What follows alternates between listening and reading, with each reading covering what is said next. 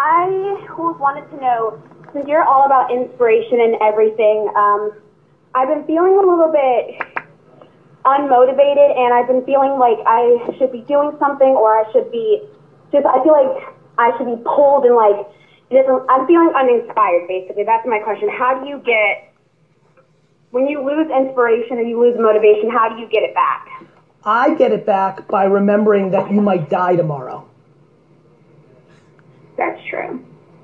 So I'm inspired by practicality and reality and the truth, which is, it is ridiculously impossible to become a human being.